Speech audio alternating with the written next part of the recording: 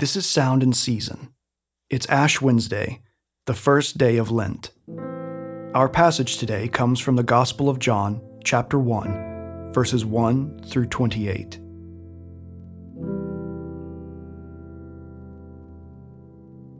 In the beginning was the Word, and the Word was with God, and the Word was God. He was in the beginning with God. All things were made through him, and without him was not anything made that was made. In him was life, and the life was the light of men.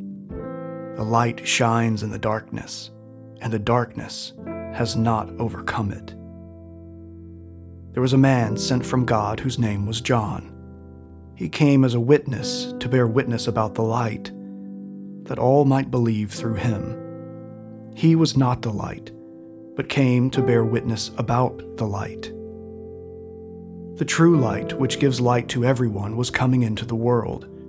He was in the world, and the world was made through him, yet the world did not know him. He came to his own, and his own people did not receive him. But to all who did receive him, who believed in his name, he gave the right to become children of God, who were born, not of blood, nor of the will of the flesh, nor of the will of man, but of God. And the Word became flesh and dwelt among us, and we have seen his glory, glory as of the only Son of the Father, full of grace and truth. John bore witness about him, and cried out, "This was he of whom I said, 'He who comes after me ranks before me, because he was before me.' For from his fullness we have all received grace upon grace. For the law was given through Moses. Grace and truth came through Jesus Christ. No one has ever seen God, the only God, who is at the Father's side. He has made him known." And this is the testimony of John, when the Jews sent priests and Levites from Jerusalem to ask, "Who are you?" He confessed and did not deny, but confessed, "I am not the Christ." And they asked him, "What then? Are you Elijah?" He said, "I am not." "Are you the prophet?" And he answered, "No." So they said to him, "Who are you? We need to give an answer to those who sent us. What do you say about yourself?" He said, "I am the voice of one crying out in the wilderness, 'Make straight the way of the Lord,' as the prophet Isaiah said." Now they had been sent from the Pharisees. And they asked him, "Then why are you baptizing, if you are neither the Christ, nor Elijah, nor the prophet?"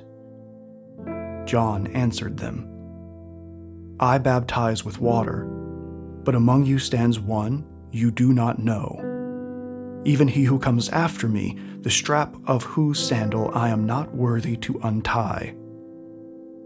These things took place in Bethany, across the Jordan, where John was baptizing. This is the word of the Lord. Thanks be to God.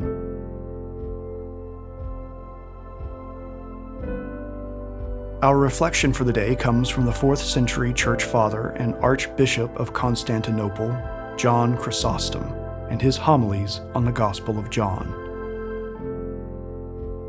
John the Evangelist, therefore, having brought together all these things, the marvels in our bodies and our souls, the elements of our faith, the commandments, those gifts ineffable and higher than the heavens, the laws, the polity, the persuasion, the future promises, Christ's suffering, all these things uttered in a voice so wonderful and full of exalted doctrine. He said, "We beheld his glory, the glory as of the only begotten of the Father, full of grace and truth." For we admire Christ not only on account of the miracles, but also by reason of his sufferings. As that he was nailed upon the cross, that he was scourged, that he was buffeted, that he was spit upon, that he received blows on the cheek from those whom he had done only good. For even of those very things which seem to be so shameful, it is proper to repeat the same expression, since he himself called the action glory. For what then took place was proof not only of kindness and love, but also of unspeakable power. At that time, death was abolished, the curse was loosed, devils were shamed, and led in triumph to make a show. The handwriting of our sins was nailed to the cross. Lord, hear our prayer, and let our cry come to you. Let us pray. O God, you have delivered us from the dominion of sin and death, and brought us into the kingdom of your Son.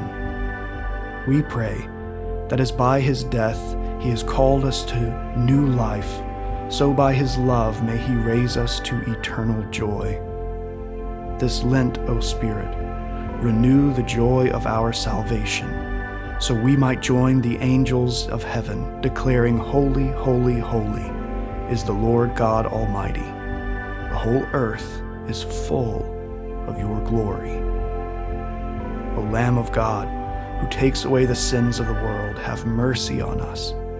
Glory to the Father, and to the Son, and to the Holy Spirit, as it was in the beginning, is now, and will be forever. Amen.